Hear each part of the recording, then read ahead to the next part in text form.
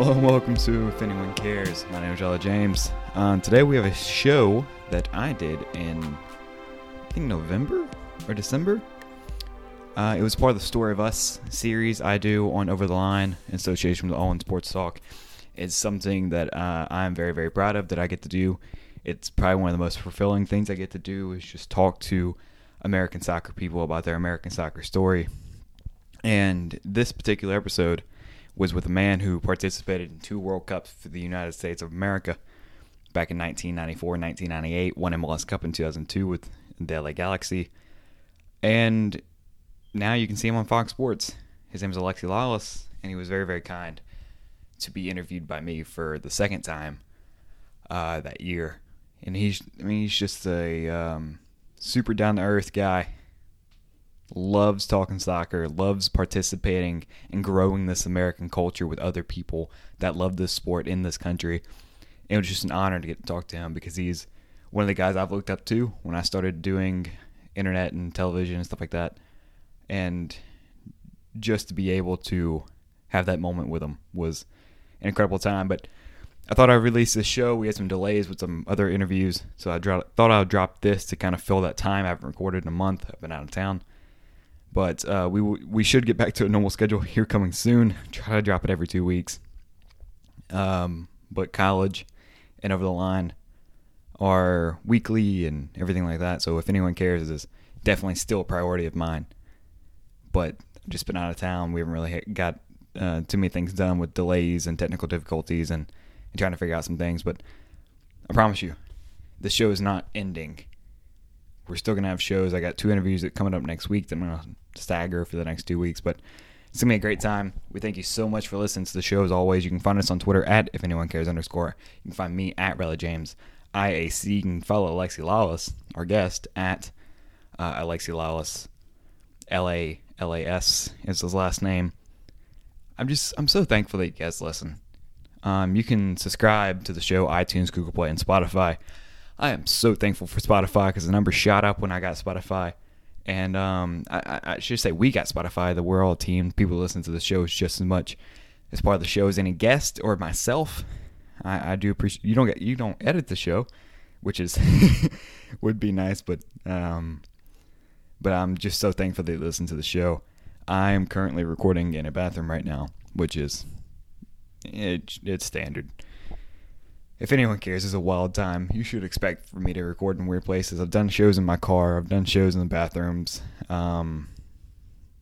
We just try to do it for you guys. So we thank you for listening. Share the show with a friend. Leave 5 stars. Say nice comments on iTunes and Google Play and Spotify. And we're just so thankful for you. But without further ado, here is my interview with Alexi Lalas.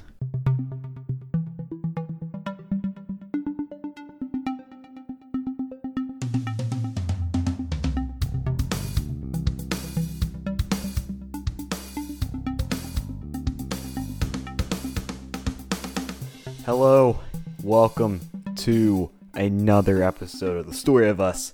On the line today, we have a man who's done almost everything in the aspect of the beautiful game here in this country. A U.S. international who has played in a major league in Europe, who has opened up MLS in 1996 and has represented the country on the biggest stage at the FIFA World Cup. A front office executive at one point, a National Soccer Hall of Famer, and now either your favorite or least favorite television personality for Fox Sports. A podcaster who hosts the State of the Union podcast available on all major platforms, and now a referee apparently via social media. Oh, also he's a pop rock artist as well. Thanks for joining the show, Alexi Lalas. Wow, you read it exactly as I wrote it, and with the right kind of inflection, so I appreciate that. That was a wonderful introduction. Pleasure to be here. What are we talking about today? We're talking about you. Which, oh, God. All right. A topic I'm sure you know a lot about. It's debatable, but I'll try to make something up. So, you're obviously a big-time American soccer player. People know you. I'm curious how you got started in the game. Like, what's your first memory of soccer growing up? So, despite my 6'4", redheaded, suburban type of personality and appearance, I am actually half Greek. My father grew up in Athens and came over for university. Met my mother here in the United States, And I grew up going back and forth between, like I said, the suburbs of Detroit and Michigan, and then back to Athens, Greece. And so when I was very young, I even went to school in Greece, in Athens, and my first memories are, in the vein of stickball or street court basketball or whatever, is going down to the corner, which was, this is in Athens, Greece, going down to the corner, which was a dirt lot that was abandoned, and for many weeks kind of standing on the sideline. And as is often the case, eventually, the kids are playing pickup soccer down there, neighborhood kids. Eventually they say, well, we need somebody. And for weeks, they didn't want to pick the American kid. Finally, they've come to the end, and they got nobody else. So they throw me in, and of course they throw me in goal. And then I start to learn a few words, a lot of swear words, and then they let me play in the field. And so that's my first memory, is really just a sandlot type of existence playing soccer. It's where I got started, but I definitely was, even then, a fish out of the water in terms of the way that I looked. I was an American redheaded kid. I did not speak the language, but it gave me that sandlot type of existence and that real down and dirty type of development that unfortunately doesn't exist a whole lot when it comes to soccer. And to be fair, in sports in the modern day, in our culture, in particular in the United States. So that's if I look back, that's my first memory of soccer, is playing on that corner in Athens. So when you're in Greece, you obviously had a lot of exposure over there. What was the American, like when you were in Detroit, what was the soccer exposure there? Did you pick up anything in the streets of Detroit? Yeah, so while I started playing on the corner, I came back to the U.S. And went to middle school and an elementary school, middle school, and then on to high school. And in that setting in the United States, it was what everybody else did. I did mom and dad coaching and youth teams and juice boxes at halftime and orange peels and all that kind of stuff. And so I was in that type of suburban youth soccer experience that shaped me for better or worse. And I know there's an argument and debate about how good or bad that type of existence is. But the reality is that that's what the environment was growing up in the 70s and 80s in the suburbs in the United States. And from then I went on to travel teams. And like I said, I did everything and followed that path that a lot of soccer players in the U.S. Have taken. I didn't have at my disposal any type of development academy, and certainly MLS wasn't around there, and that type of development system and path was non-existent. And so I went through the whole high school thing and playing at a high level when it came to travel, and then went on to college and took that path because that was the only path and the best path that was available. Was there any moment where you thought you were going to play professional hockey over any thought of soccer? Yeah, so growing up in Michigan, it's the law, and I actually played much more hockey than soccer growing up, and I loved hockey, and I was, if I do say so, I was pretty good at hockey. I thought about playing hockey, and really what turned me off, I'll be honest with you, is the environment and the culture that existed, and I just enjoyed the people that were around soccer, not necessarily the players. I loved the competition, I loved playing, but everybody around it, whether it was the coaches, whether it was the parents, whether it was just the environment and the culture, the soccer thing to me just appealed to me. And so I gravitated more towards it. But I played hockey all the way through high school and actually into college. I still, to this day, play hockey. And it's something that means a tremendous amount to me. I consider myself a hockey fan and a hockey player. But I really started moving towards soccer because I was good at it. But also because I just really enjoyed the international aspect of it. We talked earlier about me being overseas and living in Greece. And I always really enjoyed the fact that when I went out in suburban Detroit and was juggling my ball on the sidewalk in front of my house, that I knew that on the other side of the world, there was a kid just my age doing the exact same thing. And that connection and that thread is something that I loved and something that's very unique to our sport. And because it is this sport that's played all over the world. The same cannot be said for those other sports that I was playing, whether it was hockey or baseball or football or anything else, or basketball or anything else. And that for me was what I think really joined me with the sport from a lifelong perspective. offside note, how are your Red Wings doing this year? Are they good? Yeah, they're not good. Okay. It's interesting because I have a son and I ingrained him in Red Wings from a young age, and he really liked it. But he grew up in Los Angeles, and so he grew up at a time when the Los Angeles Kings were at their height and were winning Stanley Cups, and every kid wants to be associated with a winning team. And it never occurred to me when he came to me a couple of years ago when Las Vegas came around that I had made him watch so much Detroit Red Wings hockey, and it was so bad that he didn't have the context that I had where the Red Wings were once good. And so all he knew when it came to the Red Wings was this bad team that finally didn't even make the playoffs after so many years. And so for him, he went right to Las Vegas, and that was a pretty amazing thing to see. But I completely understand from his perspective. He's off now. He's a Las Vegas Knights supporter when it comes to hockey, and he still likes the Red Wings and all because his dad does. But I've let him leave the flock and head off to do what he wants to do. Yeah, the Golden Knights had a good little run last year. Yes, indeed. It wasn't too bad to begin with. They couldn't finish like the Fire did in 1998, but I know. You kind of let it slide. What led you to Rutgers? That's always been something that's been very interesting to me. I did everything wrong in terms of picking a college, and in that, I was a decent student, had average grades and SAT scores and all that kind of stuff. I was a high school All-American. I was the best player in Michigan, but you have to understand back in the mid '80s, around then. People didn't look to Michigan for soccer players. Rutgers is the state university in New Jersey for all intents and purposes, and has a wonderful wealth of talent right in their backyard. And they didn't need to look out of state. What ended up happening was I started getting rejection notices and papering my wall with rejection notices from Division I college soccer programs and universities out there and colleges, and because I wanted to play Division I. And when I came to the realization, more importantly, my father came to the realization that this kid was not going to go anywhere. He actually ended up calling Rutgers, and Rutgers was on the bottom of the pile. I had read about Rutgers in Soccer America, so I had put one of their brochures and their applications in that pile. And he called up the coach. The coach said, "Look, I don't know anything about him, but can I meet him?" And so we jumped in the car and we drove the 16 hours out to exit 9 off the New Jersey Turnpike right there to Rutgers University in New Brunswick, New Jersey. I had never been to Rutgers, let alone to New Jersey.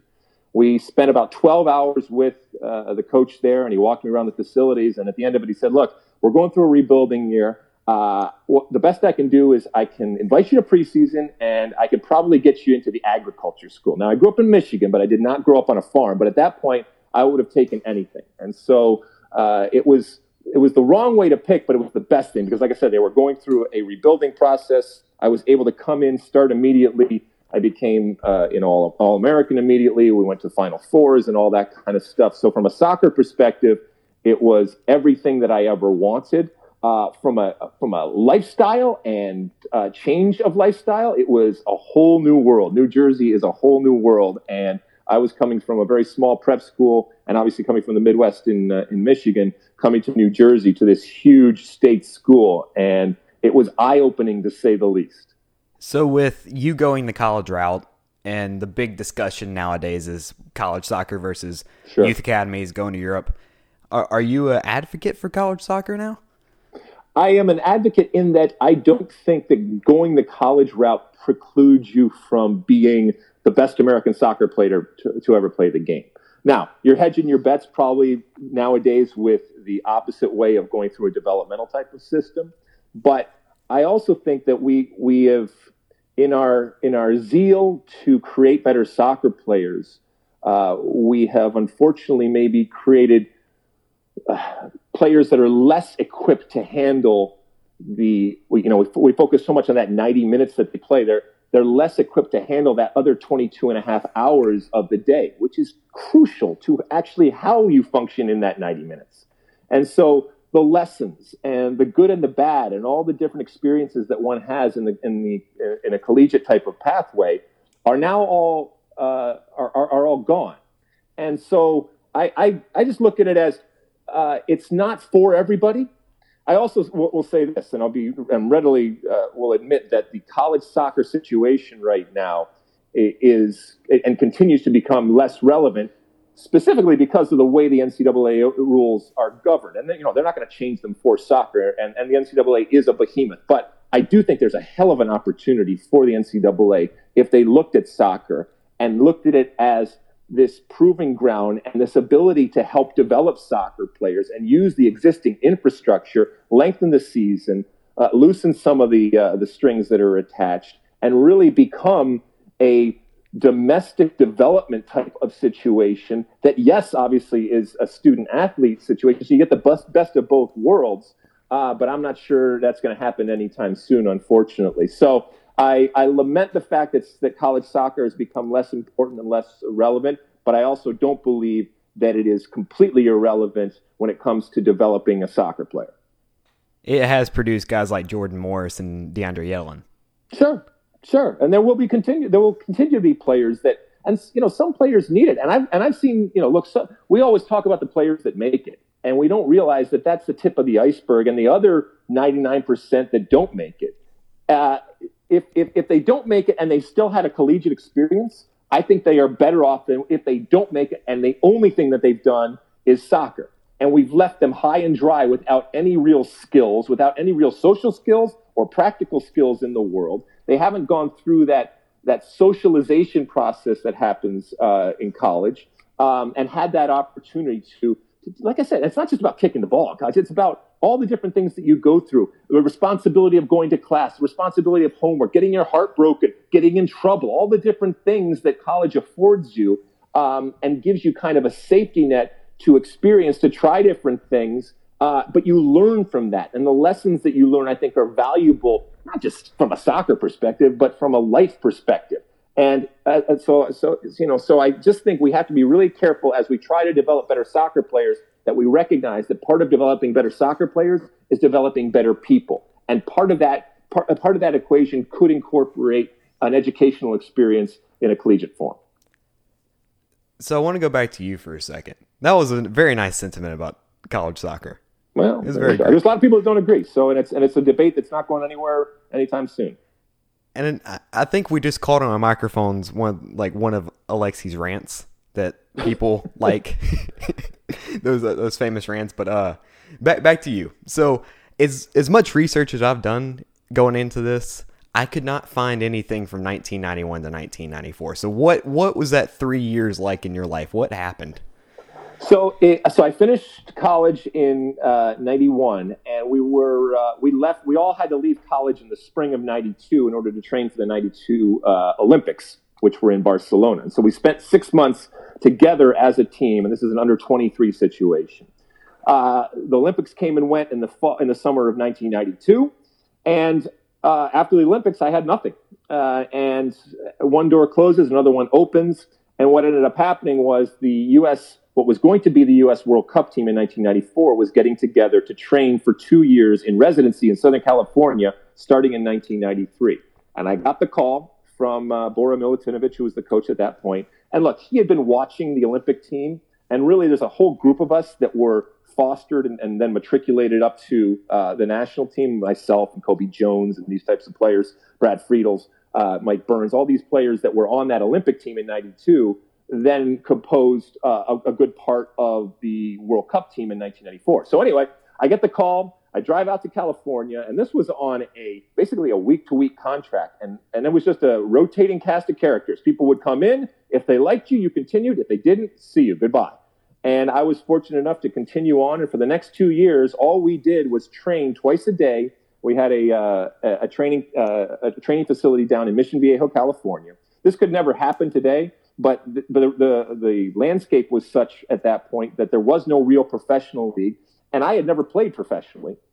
I had only played for the Olympic team from a national perspective, an international perspective. So we got together, and for 2 years we trained every day, and we just played international games, which is why when you look at my generation, we have so many caps, because for 2 years straight, all we did was play international games. And what it meant was that in the summer of 1994, when it all came to pass for the 94 Olympic or World Cup team, I had never been on the books of a professional club. all of my experience was international. And so I did it backwards, as did others, because usually what you do is you go through a youth system, you go to a full team, you do well with the full team, your national team calls you do well with the national team, and then you get to a World Cup. And I did it backwards in that when I stepped on the field, all my experience was international. I had never been on the books of a club team. But so for that 3-year period, that's basically what I did, was train for the 94 World Cup, hoping that I would even be on that team. And luckily I made my way through, and then the rest is history, as they say. One of the reasons why I'm talking to you today is because of what happened in the summer of 1994 in the World Cup in the U.S. And I lived the power of what a World Cup could do to an individual. And it changed my life forever.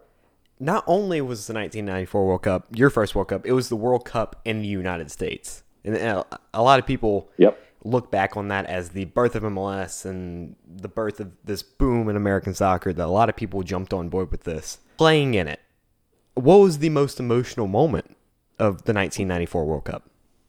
So I explained to you that I grew up in Detroit, in the suburbs of Detroit, and as life is full of circles. And the first game that we played in the '94 World Cup was against Switzerland, and it was in the Pontiac Silverdome, which has long since been torn down. But that was a place that I went to see the Pistons play, the Detroit Lions play. I went to concerts there, and so to come back and to play a World Cup game, by the way, still to this date is the only indoor game ever played in a World Cup. To come back and to play in the Pontiac Silverdome in a World Cup game 10 minutes from where I grew up, that was pretty cool, walking on that field, because not only had I achieved an incredible dream and I was walking on the field representing my country in a World Cup, but I was doing it 10 minutes away from where I grew up. That was a moment that if I could live over and over and over again or bottle it, I certainly would. So 1994 passes. Mm-hmm. You are now looking for employment. So Padova calls you over there in Italy. What was the move like? How did you handle the move to play in a major league in Europe? So, I said, I live the power of a World Cup, and what that power does to an individual is, and I tell this story all the time, but I'll tell it again. A couple weeks before the World Cup in '94, I got on a plane and we were traveling as a team. And I got in my middle seat because we traveled economy and we traveled middle seats. And I sat down next to this older woman, and we struck up a conversation. And she asked me what I did, and I said, "Well, I play soccer." And she said, "Well, what's your job?" I said, "Well, my job is to play soccer." And she said, "Yeah, what do you do for money?" And I said, "Well, man, I play soccer." And 3 weeks later, I was in front of 1 billion people. So that's just to give you an idea of what soccer was, the landscape of soccer was in the United States at that point, but also the power of what a World Cup can do and the doors that it opens up. And so after the World Cup, the entire world had seen me, and my aesthetic and the way that I looked and the music and the hair and all that kind of stuff was all part of it. And it was all, on my part, calculated, and that's not a bad word. I knew what I was doing, and it comes from my musical background and costume and all that kind of stuff. But what it did was it provided all these opportunities to play. And so after the World Cup, I was offered an opportunity in England, I was offered an opportunity in Germany, and I was offered an opportunity in Italy. Now, keep in mind, you have to think back, and Italy was very, very different than what it is right now. It was before Bosman, it was before the European community opened up, and Italy was the place to be, the biggest money, the most prestige, the biggest stars. That's the place you wanted to go. And so there wasn't even a question. I was going to go to Serie A and to be an American in Serie A, and in the modern day be that first person to do that. That's what I wanted to do. And it had nothing to do necessarily with the money. It had to do with doing something different and doing something big. And once again, that experience from a personal perspective as well as a professional perspective changed me forever. Going into that cauldron and that culture of Italy, playing for a very small team whose entire goal was just to stay up and not to get relegated because they had just come up. This was the first time they were spending money.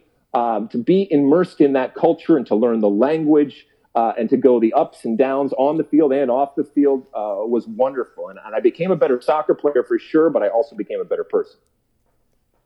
So with the experience of Italy, did you feel like you improved as a player from 1994 to 1996? Absolutely. I think that the experience of week in and week out, especially as a defender and playing for a small and therefore weaker team, it meant that every single Sunday I was going up against the best attackers in the world. And I got my ass kicked plenty. But, for 1 minute it was Ravanelli and Vialli. The next minute it was Beppe Signori. The next minute it was, Gulitz. The next minute it was Freddie Rincon or Faustino Asprilla or Stoichkov or whoever it ended up being. Every single team had these incredible stars and names. And so from a center back's position, it meant that Batistuta, when he was going through his scoring sprees, and I had to run around and chase these guys. So it was, I definitely became a better soccer player. Having said that, I stayed there from 94 to 96. I always had an eye on coming back because, keep in mind, and you mentioned MLS. MLS came off the back of the 94 World Cup. Originally, it was scheduled to come right after the World Cup, but they had to delay it for a few years in order to make sure they had all their ducks in a row. And so we went off for those few years and played different places. But we talked about it, and I'll tell you what, as great of an experience as it was in Italy, the day that I got on the plane to come back to the United States to be part of Major League Soccer was one of the proudest days of my life, and still to this day remains one of the proudest days of my life, because I was starting something that was La Cosa Nostra. It was our thing, warts and all, and we were starting it from scratch. There was an element of faith. There was a lot of hard work from a lot of people, whether they kicked the ball or people behind the scenes in order to get it ready. And, we didn't think at that time in 96 when we started off that we would still be around in 2018. But we had some faith that this was the right thing to do. And it was a privilege and an incredible pleasure to be a part of it from the start. So your first team was the New England Revolution. Yep. The most American-sounding team. With arguably the most high-profile American player. What was the first training session like with the Revs? So it was obviously winter time when we started up the season, and so wintertime in New England is cold and snowy and difficult to say the least. So we were in a bubble situation where the Patriots used to run around in the bubble, and so this was a team that was thrown together. We were all new and varying degrees of ability, but there was just an excitement. So, the wins and the losses, you want to win and everything, but there was an excitement about being part of something that you could tell your kids and your grandkids about, and that hopefully if it went well, it was not just going to last your career, but it's going to last well beyond your career and well beyond your lifetime if it went great. So, that's what it was like. But it was Wild West type of stuff in terms of the training facilities, the play on the field. Obviously, we're much fewer amount of teams in the league, and everybody was kind of trying to figure out where they fit in. You talk about identity, and you talk about branding, and you talk about the supporters culture, and all this stuff. This stuff was just coming to fruition. This was also at a time when the internet was just starting to come around, and all these different things were happening from a technology standpoint. And it was a fun time to be around soccer, but it was not for the faint of heart, because there were realities, and even a few years later, around the turn of the century, there was a possibility that the league was going to go away. So while it looks great now, there were some fits and starts going forward, both on and off the field. So you're telling me there wasn't 73,000 fans in Atlanta back in 1996? No, but there were big crowds in Los Angeles. I mean, they tell the story about the ownership of Los Angeles having to actually sell tickets because there were so many people that showed up, and they didn't realize that so many people were going to show up. But there were plenty of lean times too, and this is a labor of love. And as I said, it's not for the faint of heart. But it is something that's ours, and we take great pride and ownership in it, and we will defend it, to all ends of the earth, because it's something that we believe in. And we also understand it's not even 20 plus years on, it's still not perfect, and it still has a long way to go. But I tell you what, where we were in 94, 95, and then 96 when MLS kicked off, where we were then as compared to where we are right now, if you put it up against any league, let alone any sport in the world, in terms of the progression and the evolution and the speed at which that has happened, you're not going to find anybody that's been able to do that the way in the short amount of time, in 2 decades basically, MLS has been able to do. And like I said, it's because of the efforts of a lot of people on and off the field, many that you will have heard of and many more that you will never have heard of, that worked on this labor of love from not just 96, but even years before, getting it set for the kickoff in 96. I want to come back to MLS in a second, but your span between 1994 and 1998, you played regularly for the U.S. national team. Was the most wild CONCACAF moment you've had? Because you played all over Central America and the Caribbean. Yeah, so a lot of people talked about U.S.-Mexico rivalry and going down to Azteca. And Azteca is an incredible experience down there. However, if people ask me what was the most difficult place to play, it was actually the old Saprissa Stadium down in Costa Rica. This was before they built the new stadium. And that was just, it was literally the equivalent, soccer equivalent of Thunderdome, and, you would walk in, and the amount of batteries, and I know everybody talks about the bags of urine and all that kind of stuff, and that's absolutely happened, and screws and coins and,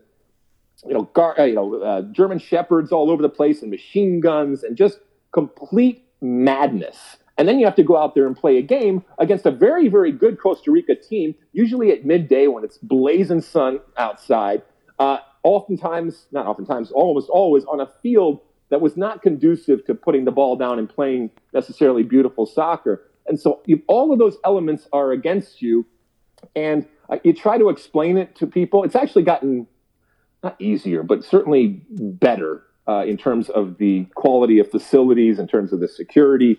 And I think the environments, they haven't been neutered, but they are less intimidating than they have been in the past. Having said that, there's still places that you can go, places like when you go to Haiti and you go to Jamaica, and it's not easy. And that's why people say the CONCACAF, process of qualifying, you better be ready. Now, that's no excuse for not qualifying. I know we'll talk about that probably later. But the reality is that it is much more difficult than people realize. And in the current format nowadays, what you've seen is it's not just U.S., Mexico, and Costa Rica. You have your Jamaicas, you have your Panamas, you have these teams that are starting to put more money and therefore getting better and more competitive, which is a good thing for CONCACAF. But it's always been a very unique type of experience, and one that's very difficult to replicate or train for or prepare for.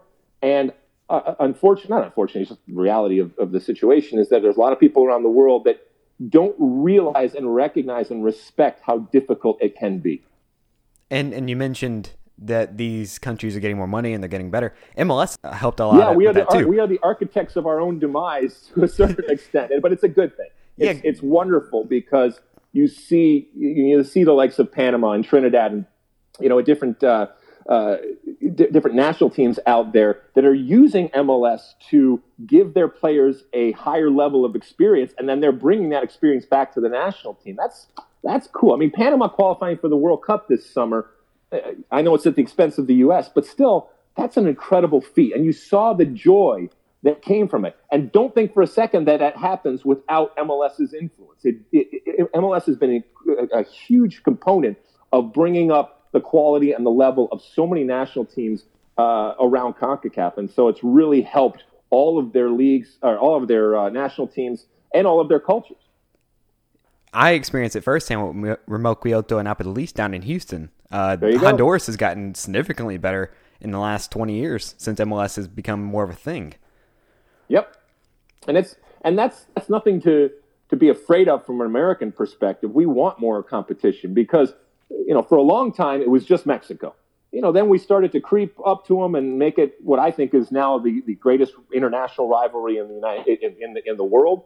You can fight me on that if you want, but I just think because of the proximity and the ties, it's just such a wonderful rivalry. I hope it doesn't go away in the new configuration going forward. But the good part is that there's so many others now, and it's not a given that you're going to beat an El Salvador or Guatemala or any other team out there. You're going to have yourself a game, because despite all the obstacles and all the challenges that I talked about in some of those environments, we were still expected to beat those teams.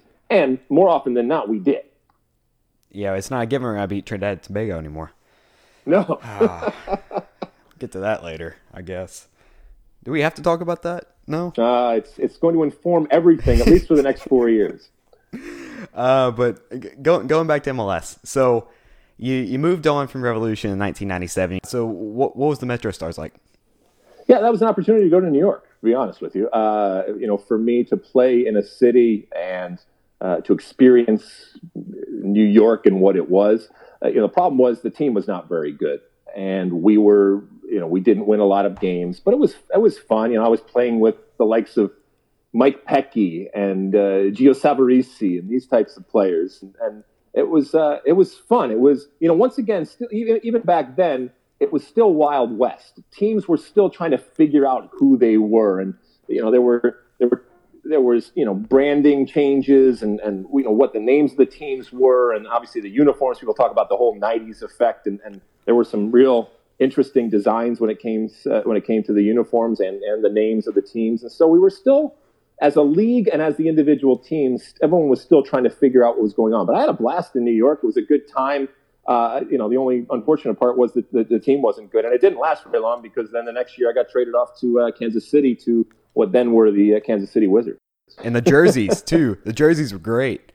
Oh my goodness, those jerseys back then. They've gone on to bigger and better things with Sporting and Peter Vermes and all that kind of stuff. I was amazing because when I got traded from New York to Kansas City, I got all these condolence calls. Oh my God, you have to move to Kansas City. I had a blast in Kansas City. Once again, the team was not very good, but just the people were incredible. The city's awesome. I'm so glad that they've rebranded and the local ownership came in. Despite my love and respect for the ownership that existed there at the time, and Lamar Hunt and the Hunts there, having local ownership come in and, like I said, rebrand and building a new stadium there. It's what we dreamt it could be, but never was when I was there playing for the Wizards. And so they have, without a doubt, gone on to much bigger and better things. And I stayed there for a year. And at the end of that year, I had been burning it really, really hard on and off the field. I will readily admit. And I got to the end of the year in Kansas City. So this would have been the end of 1999. And I walked into then Coach Bob Gansler's office and I said, Bob, I can't do this. I got to take a break. And I basically walked away for a year and didn't play for a year. So we called it stepping aside. We didn't want to call it a retirement but it basically amounted to kind of a sabbatical because I knew that physically and mentally I was fried and I was of no use to the Wizards or anybody for that matter. And I spent that next year, which would have been the year 2000, traveling around the country and the world. I started doing some television. I worked for NBC in the Olympics, so I went down to Australia for the Olympics down there. And as is the case in a lot of these stories, there's a girl that I chased, and ultimately she became my wife. So there was a lot of things going on off the field for me. And a year later, when I had gotten that out of my system and did what I needed to do, I felt the itch to return. And that's when I was living in Los Angeles, and I called then coach of the Los Angeles Galaxy, Ziggy Schmidt, and said, "Hey, can I come out and train?" How much did 1998 in the World Cup that year have an effect on the being drained and not wanting to continue your career? Yeah. I mean, 1998, it's a whole nother story, and it was incredibly sad, and I regret few things in my life, but I regret the way that I acted and the way the team acted. And ultimately, I regret the wasted opportunity that is that World Cup and that platform. As great as it was in 1994, it was equally as horrible in 1998. The team was bad. We wasted that opportunity. I said things that if I had to do over again, I probably would have done differently. And we were a better team, and that's the worst of it. And look, you can go listen to podcasts and read articles to get real into the weeds about all the stuff that happened, but the reality is that from a men's national team perspective, every 4 years, we have an opportunity to show not the world, but really to show our own country that we've progressed and that we are worthy of your praise and your attention. And in 1998, we wasted that opportunity. And we can't afford as a nation and as a soccer playing culture to waste those opportunities. There's a beautifully done podcast by Roger Bennett and WNYC Studios called American Fiasco. You can go find that. It's not often I promote other podcasts on my own podcast, but that's all right. It's a beautifully told story. Yeah, Roger did a great job. He did a really good job on it. And we all have our versions of 1998 and our versions of history, and we all have different ways that we think about it and our different recollections, but I think he did a really good job of bringing everybody together. And I think you get a good idea of the dysfunction that existed, the personalities and characters. And look, I readily raise my hand and admit that I have a healthy ego. I think I've managed at times to use it to my advantage and to curtail it and to harness it in a positive way. But there was a lot of crazies on that team, and you're talking to one right now. So you put us all in a room, and some things can happen. Good things, and at times some bad things. I have to ask you about one story from that podcast, sure. And then we'll move on from 1998. I know it's a very unpleasant memory, but Eric Wynalda told a story about when you lost your starting position, you standing on top of the air conditioner in the hotel room and a shower cap, your underwear, and playing your guitar. One, is two-part question. One, where were you playing? And two, was that the low point? Yeah, I mean, these are first world problems, let's be honest. I mean, I lost the starting position on the national team, but when you're in the moment, you think it's the end of the world and all that. And I had mentioned to you in 90 after 99, I had been burning it at both ends, and all these different opportunities and stuff on and off the field. I don't regret any of it in terms of the opportunities and taking advantage of all the opportunities. But at times, at that point I was a 20-something, still, kind of moronic, and just trying to figure out my place in life, and my life had changed so much. So yeah, what was I playing? I don't know what I was playing at that point. It probably would have been some, I don't know, John Mellencamp or something ridiculous. I don't know what it was at that time, but that Eric remembered that. I never would have remembered that. Probably because I did it often, but that was the relationship that we had. He would look at me in that moment and go, "This guy's nuts." But I would look at him in another moment, and I could give you funny stories of how Eric's nuts. But it worked, and I'll tell you what. That's why I say 98 was such a disappointment, because as good as we were in 1994 and as much of an impact we made, we were then 4 years older, and all of us had all these experience. I had gone to Italy. Other guys had gone to different places in Europe, and we were so much better as a team in terms of our ability, but we couldn't get it together. And there was a lot of infighting, and as I said, a lot of dysfunction that didn't need to happen. And but you're also dealing with some big egos, some big personalities. We don't apologize for them, because I think that's what helped make us good. And it was combustible. And that's why sometimes they'll call coaches managers, because your ability to manage those personalities and get the best out of them and deal with all the ridiculous stuff that goes on behind the scenes, that's really what makes you a good coach. The X's and O's, that's all fine and well, but your ability to get two people that might hate each other to play well together, or one guy that won't even listen to you and is just out of his freaking gourd, but is a great player, to buy into a team system and do what you want him to do. That's what real coaching and managing is. But you were living in Los Angeles. Was it the fact that the Galaxy were on the rise? Was it the fact that you wanted a trophy, or why did you come back to the Galaxy? Yeah, everybody wants to win. Every player wants to win. I had played for a number of teams and a number of years in Major League Soccer, and I hadn't won anything. And I wanted to be at a place where at least I had a chance to win. And I was smart enough to look and see that the Galaxy were perennial contenders. They had yet to win an MLS Cup. And so I called up Ziggy Schmidt, and I said, "Listen, I'm living here in Los Angeles right now." And he said, "Well, come out and train." And so I trained for a few weeks, and he pulled me aside after one session, after a couple of weeks, and he said, "Listen, if you're thinking about coming back, I want you to think about coming to LA."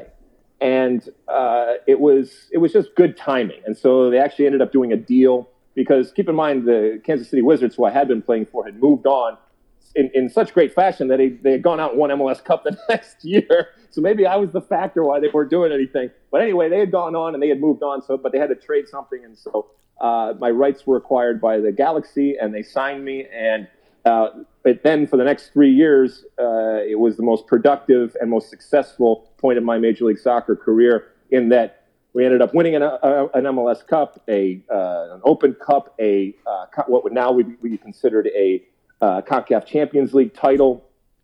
So it all came together in Los Angeles with the Galaxy, and I am forever indebted to Ziggy Schmidt, who we lost a few weeks ago, for giving me that opportunity and really providing that opportunity for me to be successful. When we finally won that MLS Cup, it was a celebration, but I'll tell you what, it was a relief, because you never wanted to be questioned. Well, did you win MLS Cup? Did you win MLS Cup? And I wanted to be able to say, yes, I did it. And so I felt in a tremendous sense of accomplishment, but even more so a sense of relief. And to be playing with great players like Mauricio Cienfuegos and Carlos Ruiz and Kevin Hartman and Matt Reese and these types of great midfielders, Simon Elliott, and these players that were so good, and to be part of that team.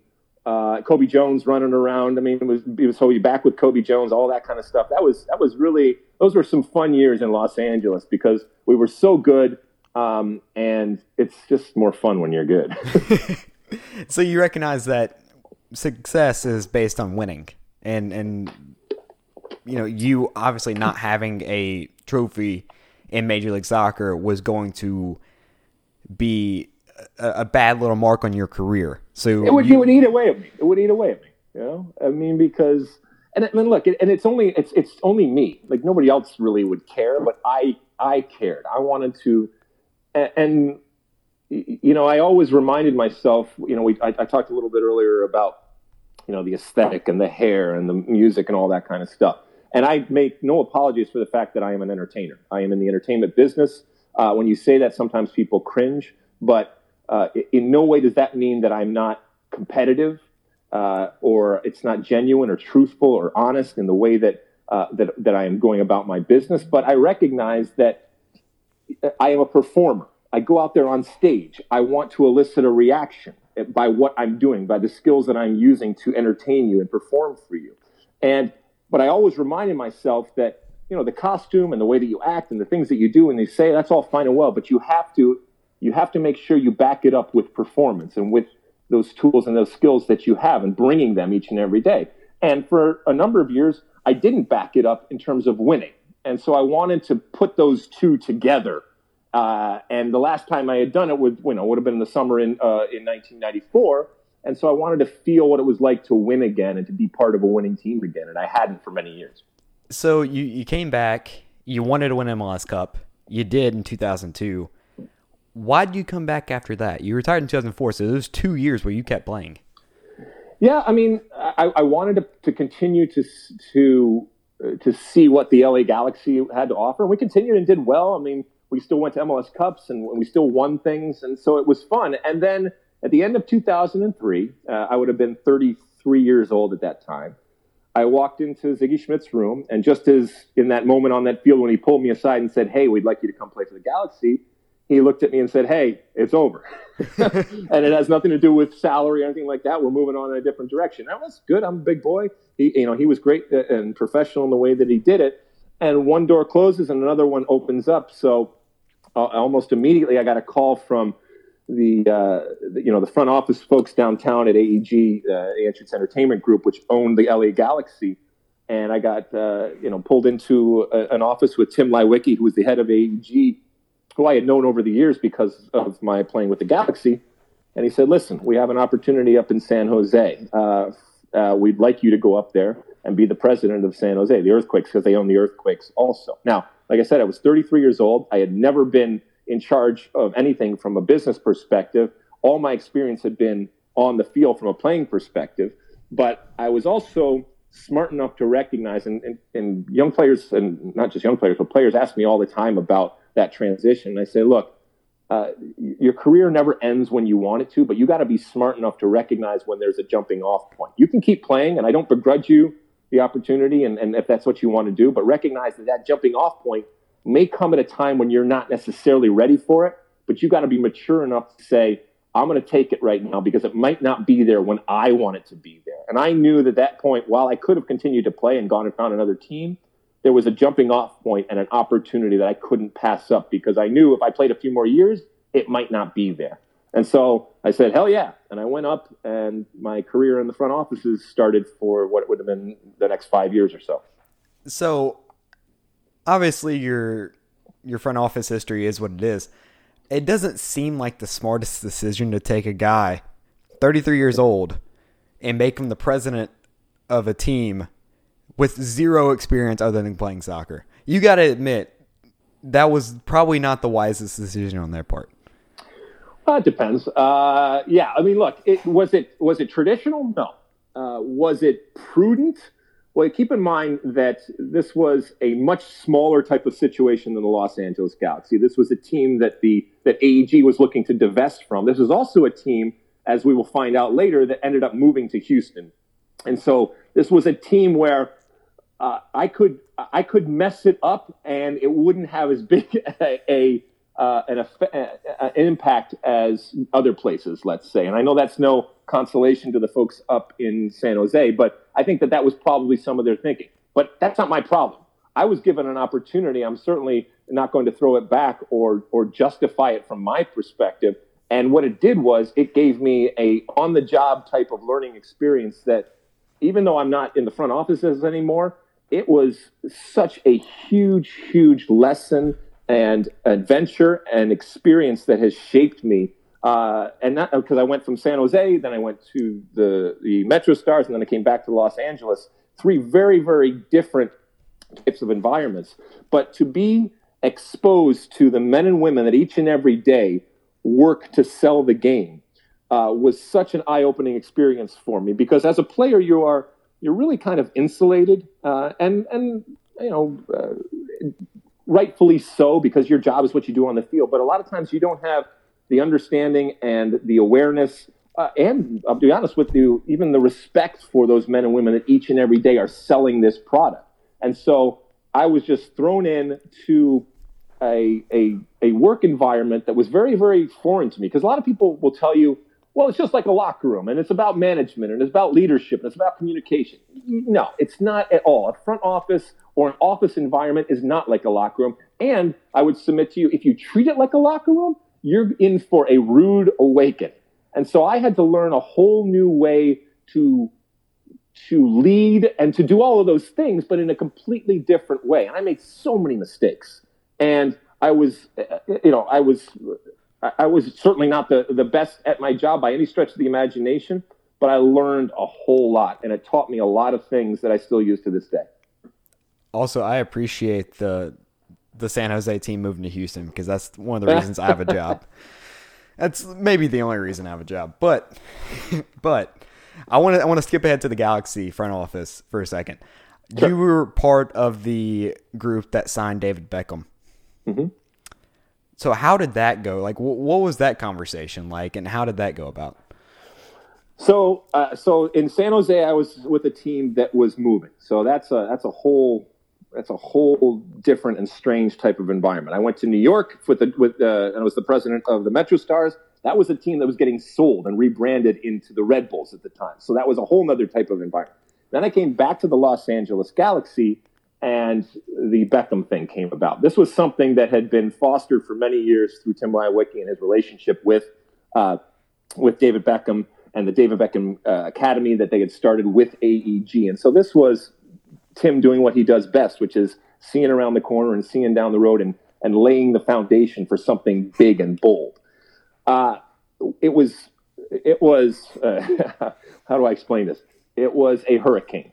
And it was unlike anything anybody had, even people that were experienced, because I was still relatively unexperienced at that time, but even the folks that were experienced had never experienced something like that.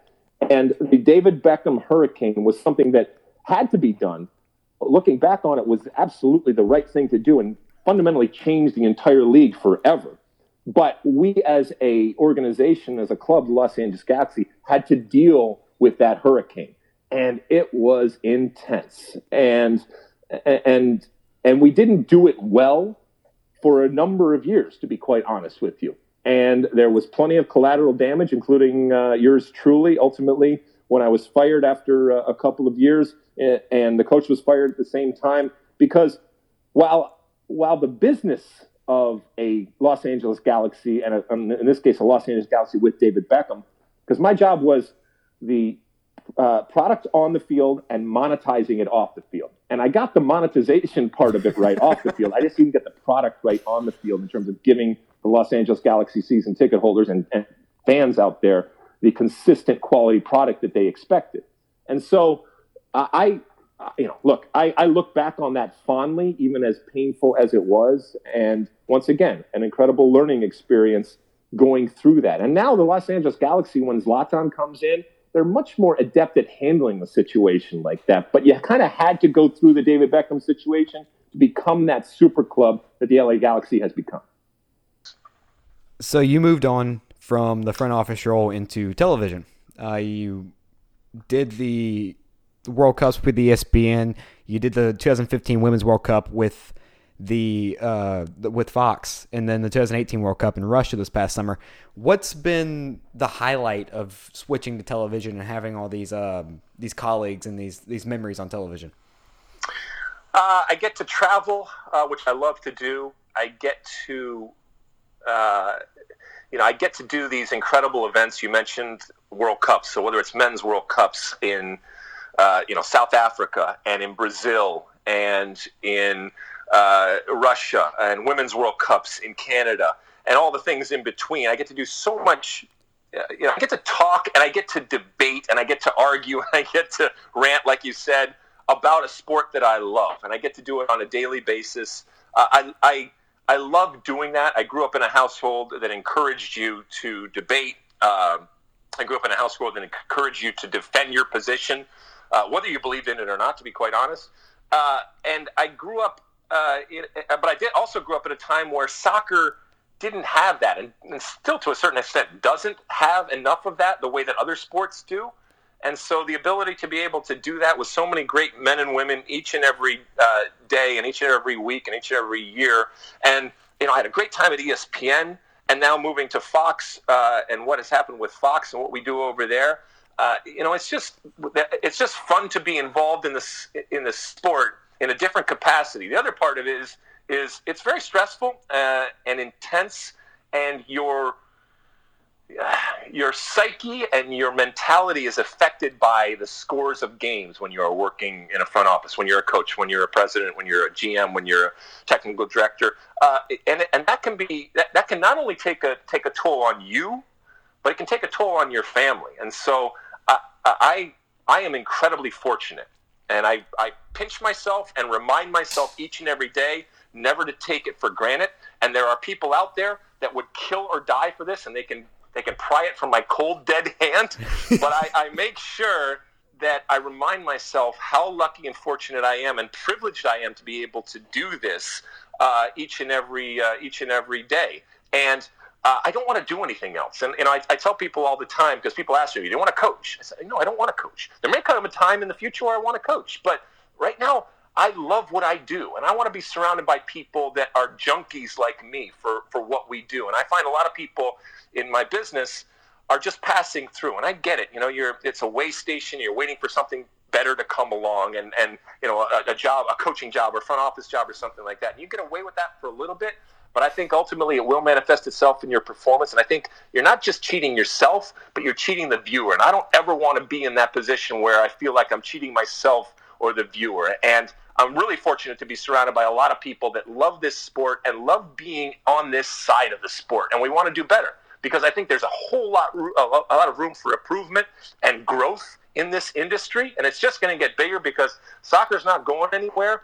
And the broadcast of soccer and the talking about soccer and the debate about soccer and the narratives and the stories, all that kind of stuff, it's just going to keep going. There'll be different platforms and it might migrate to different places, but that human interaction and communication and discussion and argument and debate about sports, that's as old as sports, and that's not going anywhere. I asked you a question when I was with you and Rob in Houston about the difference between being on the sideline and the pre- and post-game show versus being in the booth. Yeah. Now, you haven't done a lot of booth work recently, with Stu Holden kind of taking that A-team color job with John Strong. Do you miss being in the booth at all? Look, my first love is studio. I think it's where I am best and certainly where I'm most comfortable. When I do color commentary, which I actually love and I've really grown to love even more, I fully recognize that my my character and my persona is very different, and I think it has to be, because I think it fits for that type of performance. And so I don't miss it, because I have plenty of studio work that I do, and but I want to, if I continue to do it, and by all accounts I'm going to continue to do it, I want to keep getting better. But I understand that, if you try to be somebody else or somebody that you're not, the viewer or the listener is going to see that. And so I know that I'm doing it differently than when I'm performing as a studio analyst, but it's still me, and it's still a reflection on me. But it's the only way that I can possibly do it, and I can get better. All of this stuff I can get better, and that's why I want to continue to do it, because I know that whether it's studio or whether it's color commentary or anything else when it comes to soccer, I know that I can get better. We can all get better. And as soon as you think that you've got it made, believe me, television will cut you down to size, and you will be in for a rude awakening. I talked about you missing the booth. You did have a fantastic call of Wayne Rooney's goal with JP Delehammer this year. That was wonderful. Great. It was amazing. That was funny, and Stuart Holden, who I love, and talk about improving, and that guy works so hard and has done a really, really good job, and he's great also with Turner doing the hosting stuff and all that. And I got a lot of time and love for Stu.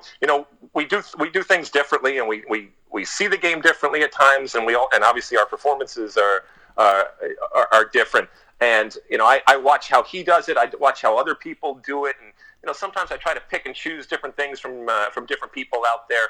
But ultimately, I think the human element has got to be there. And so, for example, that situation, there were no words, because I couldn't believe what I was seeing, and yet I was seeing it in front of me. And sometimes, your body just takes over and does what it's going to do, and that person that on the couch would be doing that shows up in the booth, and that's a good thing. It can't be all that, but I think in that moment it just showed that you were witnessing something that almost defied words. It was something that didn't. It's not that it didn't deserve words; it's that there were no words in that moment that could adequately describe what was happening. I just love the laugh in the back while JP's trying to do the game. Because soccer will surprise you, and soccer will make you scratch your head, and soccer it will make you laugh. In that, damn, I didn't think that could happen, and there it is. But I've had John on my personal show where it's an interview show where I talk to people in their daily life and all kinds of people. I had John on that show. Then I met JP in Houston for the Open Cup final, and I asked them both about you and how you operate as a color analyst. And you're very eccentric in the way you do television, and I think it's a lot different from most former players and most people in general. But your color commentary, and I love Stu Holden. Stu Holden's a fantastic broadcaster, but for me, and I don't know because I'm a Alexi Lalas fanboy, but I really like when you do television, and they seem to appreciate your color commentary a lot. Thanks. That's very nice of you. I appreciate it. Look, there's no right way to do it, and what's been really interesting, and you're talking to an old guy, and we've gone through this this long period of time here, and I've seen how the game has changed. And look, there are a lot of young voices out there that are looking to take John's spot and to take JP's spot and take my spot and all that. That's good. Bring it on. I love it, because we get to make this game whatever it is that we want, and we're not burdened by a long history, or at least by a tradition that dictates that this is how you're supposed to televise the game. This is how you're supposed to talk about the game. This is how you're supposed to even play the game. And that's fun. That's fun to have this blank canvas almost, where we can make it whatever we want. And there's going to be some young voices out there that do some things differently, and that's a good thing. I like that you can appreciate and like something that I'm doing. That makes me very, very happy. Believe me, there's plenty of other people, and you find out very, very quickly that you got to have a really thick skin. And I can't go about trying to please everybody. There's that Aesop's fable about trying to please everybody and ended up pleasing nobody. And so I just have to do what is comfortable for me. Obviously, do the work. And when you see guys like JP and John Strong, and you see the amount of work that goes in, a lot of times people will come up to me and ask me, well, what does your work entail and your research and stuff like that? And I equate it to this, to this iceberg theory, where what actually you see on air is so minimal compared to all the work that's gone into it. But if you don't do that work, then you don't have that foundation, and what you do see at the tip of that iceberg suffers. And so when I see John Strong and JP and all the different people, Ali Wagner and Rob Stone and Kate Abdo and all these people that I work with and people that I have worked with in the past, your Bob Lees, these types of people that are legends, and you see the work that they put in, and you recognize that they're not just winging this, and you understand the craft and how professional they are. It's awesome to even be a part of that, and I thank my lucky stars for all the things that have come to me, and I recognize they could be taken away tomorrow. So if that happens, I'm going to enjoy it while I'm here.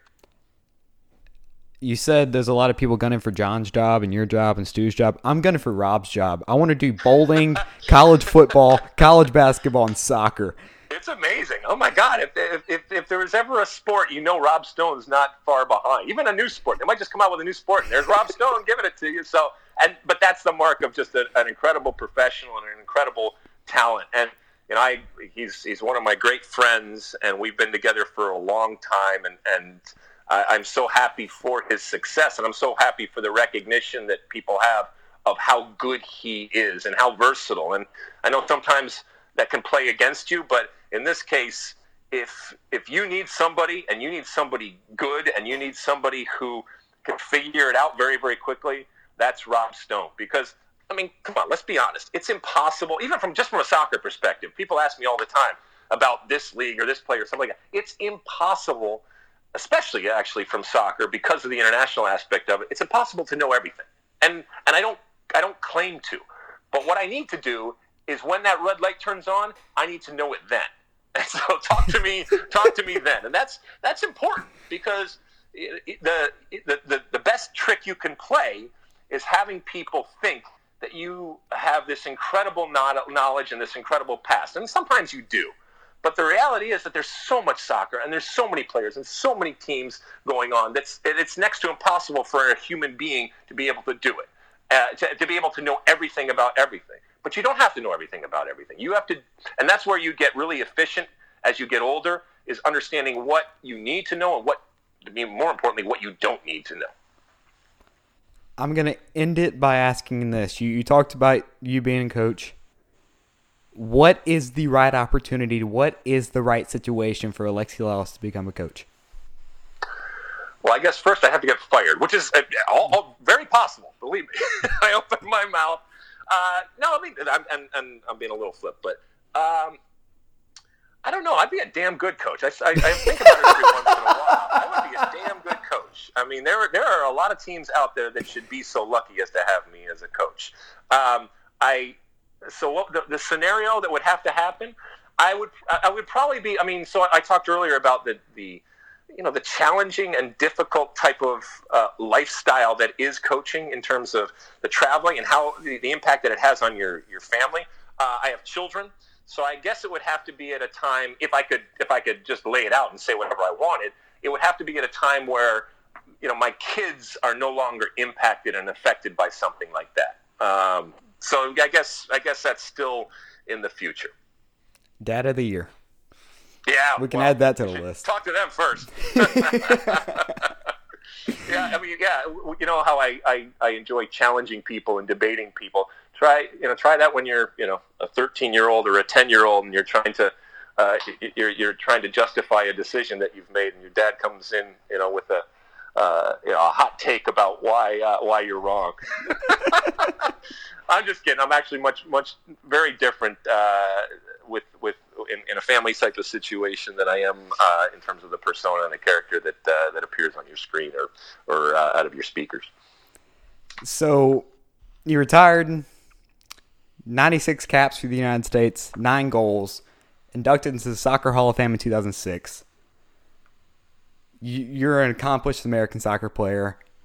You're an accomplished American television personality. I have to ask you this before I let you go. We're done talking about you. It was an hour and 10 minutes of you. Oh, wow. Boy, well, believe me, nobody's listening anymore. They would have turned off after the first couple of minutes. So, hey, we got the clicks. That's all that matters. We mentioned 2018. It's 2019 now, so we can just say that's the past. The U.S. did not make the World Cup. So over the next 4 years, when we get to 2022 in Qatar, no sleep till Doha. Yep. What is this going to look like? Like, what do we have to do in 4 years to be able to get back to World Cup performances that we are actually proud of? Well, so I don't think this is a total rebuild, but what I'm looking for in terms of this team come 2022, well, I mean, before 2022, because you obviously have to qualify, and that's what caused us problems in the fall of 2017. But ultimately, what I want to see a pissed off team. I want to see a team that wants to put things right. I want to see a young team, one that sees an opportunity and takes real ownership of the legacy of this team and in its current form. And all that is to say that what I hope is that we see a group of players that are cultivated and fostered through Greg Berhalter right now with an understanding of exactly what they want individually from the players and collectively as a team, and that this is how they want to play. And because we talk so much about systems of play and philosophy and blah, blah, blah, blah, blah, but actually articulating it, I think, is important. I think Greg's actually done a pretty good job over the last couple of months here, articulating it, saying this is how we're going to play in detail that we haven't seen in the past, to be quite honest. Now, it's all fine and well talking about it. Then it's got to show up on the field and manifest itself on the field. And once that happens, that's a step in the right direction. Then there has to be, I think, a recognition that we need to put things right. We need to get back to the World Cup and get back on course. And that's a rallying cry as far as I'm concerned.